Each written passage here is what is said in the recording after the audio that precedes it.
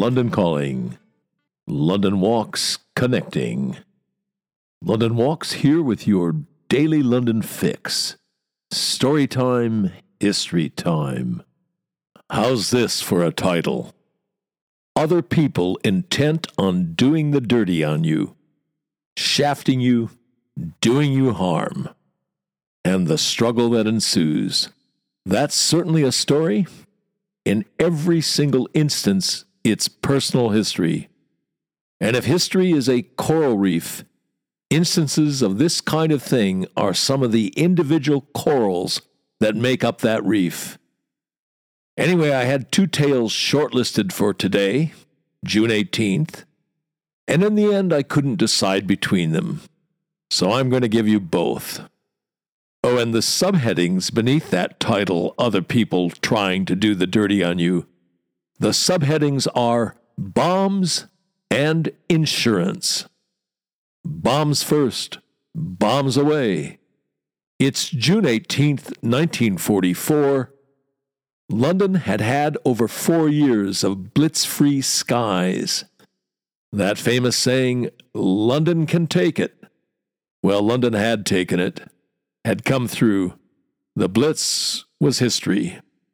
Except it wasn't. And when it reared its ugly head in June 1944, it wasn't piloted airplanes. It was flying bombs, rockets, V-1s, doodlebugs, robots. Nomenclature-wise, you can take your pick. You want to go with the one Londoners mostly used? Plump for doodlebugs. That was the slang name for cheap cars. The V-1 rockets made a spluttering sound, sort of like the coughing and wheezing and spluttering sound of a crummy engine laboring away in a cheap car. Ergo the name. Anyway, Hitler trying to do harm to other people. The evil filth he was throwing at London, it answered to all of those names.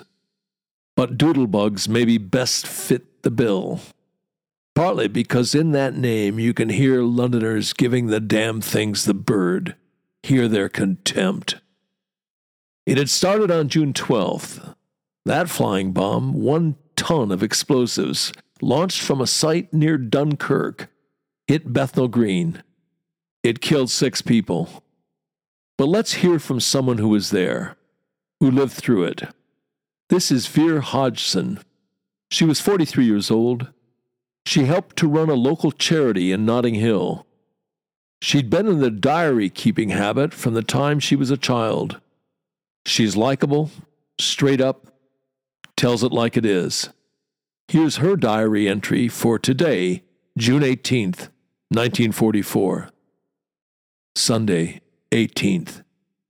These last 3 days have been one long air raid alert, and we have had little sleep.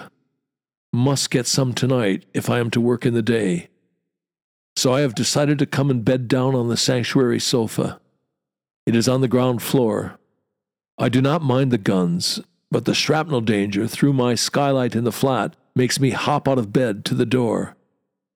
These robot planes go on after daybreak, which the old raids never did. I could hear the wretched thing traveling overhead at 6 a.m. They did not fall on us, but they fell on someone. Our guns barked out and spat and fussed until they had gone. They travel quickly, and on Thursday night were low over Kensington. In fact, every one of us was perfectly convinced the thing was exactly 3 inches above the roof. Nothing is said on the wireless or in the papers except Southern England. That is us, and we are all fed up. Monday was our fire watch. Mrs. Hoare light-heartedly remarked, "I don't think there will be any more air raids." And in my heart I agreed with her, but not a bit of it. Hitler has still got a sting in his nasty tail. At 4 a.m. we were amazed to be roused by a warning. We all got up. In 20 minutes, all clear. Just as I had bedded down, another went. I sat on the steps. It was just getting light. Mr. Bendall reported to the street leader. In the morning, much discussion, for no one knew about robot planes. Cannot remember all the events of Thursday night. We had little sleep. I was in my flat. Something trundled across the sky. In the morning, nothing on the wireless, and we felt injured, as we needed the sympathy of our friends. On and off all day we had warnings and gunfire. One robot fell in Tooley Street in the city. One of the women from our printing works rang up to say at Eltham they had had a terrible night. All her windows and doors blown out. Any conclusions to draw from Vere Hodgson's diary entry? Yes, I think if we read between the lines, there's maybe some British understatement percolating away in there, to say nothing of that national characteristic best summed up in the phrase, stiff upper lip. There's no question, but brief as it was, the onslaught of the doodlebugs must have felt like apocalypse now had London in its sights. Come July, for example, 20,000 London houses a day were destroyed by V1 attacks. And then it ended, thanks to the advance of the British, American, and Canadian armies in France. They overran, seized the main V1 launch sites, and not before time.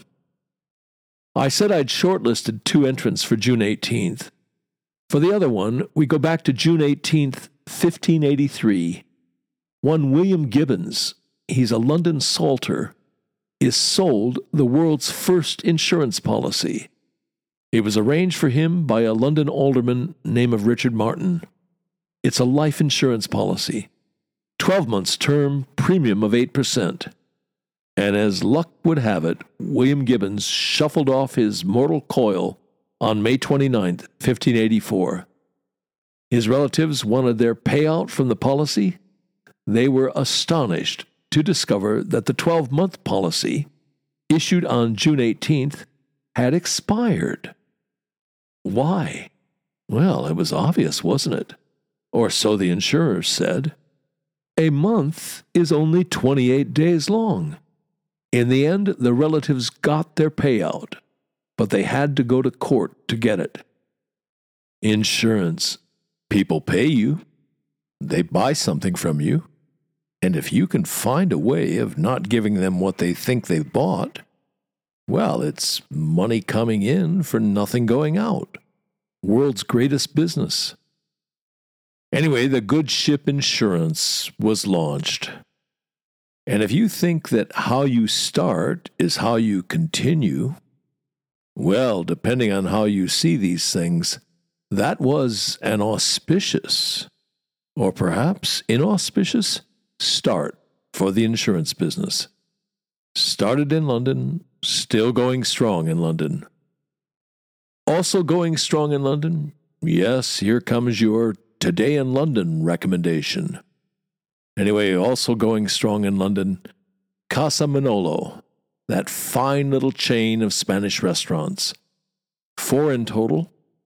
The one in Putney will be doing a live flamenco show at 8 p.m. on June 23rd. So there's something wildly different for you to do. And how London is that? Keeping in mind London's lusty appetite for spectacle and novelty. You will have to book, though. I'll put the number on at the very end of the transcript of this podcast. Said transcript will be there on this podcast's entry on www.walks.com. You've been listening to the Today in London History podcast, emanating from www.walks.com, home of London Walks, London's signature walking tour company, London's local, time-honored, fiercely independent, family-owned, just the right size walking tour company.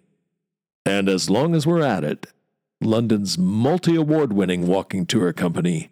Indeed, London's only award-winning walking tour company. And here's the secret. London Walks is essentially run as a guides cooperative. That's the key to everything. It's the reason we're able to attract and keep the best guides in London. You can get schlubbers to do this for £20 a walk.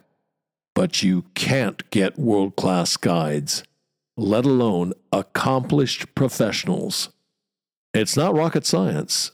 You get what you pay for. And just as surely, you also get what you don't pay for. Back in 1968, when we got started, we quickly came to a fork in the road. We had to answer a blockbuster question. Do we want to make the most money? Or do we want to be the best walking tour company in the world? You want to make the most money, you go the Schlubbers route. You want to be the best walking tour company in the world, you do whatever you have to do to attract and keep elite, all-star guides. Bears repeating, the way we're structured, a guides cooperative, is the key to the whole thing. It's the reason for all those awards. It's the reason we've got a lively, loyal, discerning following. Quality attracts quality. It's the reason we're able uniquely to front our walks with accomplished professionals. Barristers, doctors, geologists, museum curators, archaeologists, historians, criminal defense lawyers, Royal Shakespeare Company actors, Guide of the Year award winners. Well, you get the idea. As that travel writer famously put it, if this were a golf tournament, every name on the leaderboard would be a London Walks guide. And as we put it, London Walks guides make the new familiar and the familiar new. And on that agreeable note, come then, let us go forward together on some great London walks. Good Londoning. See you tomorrow.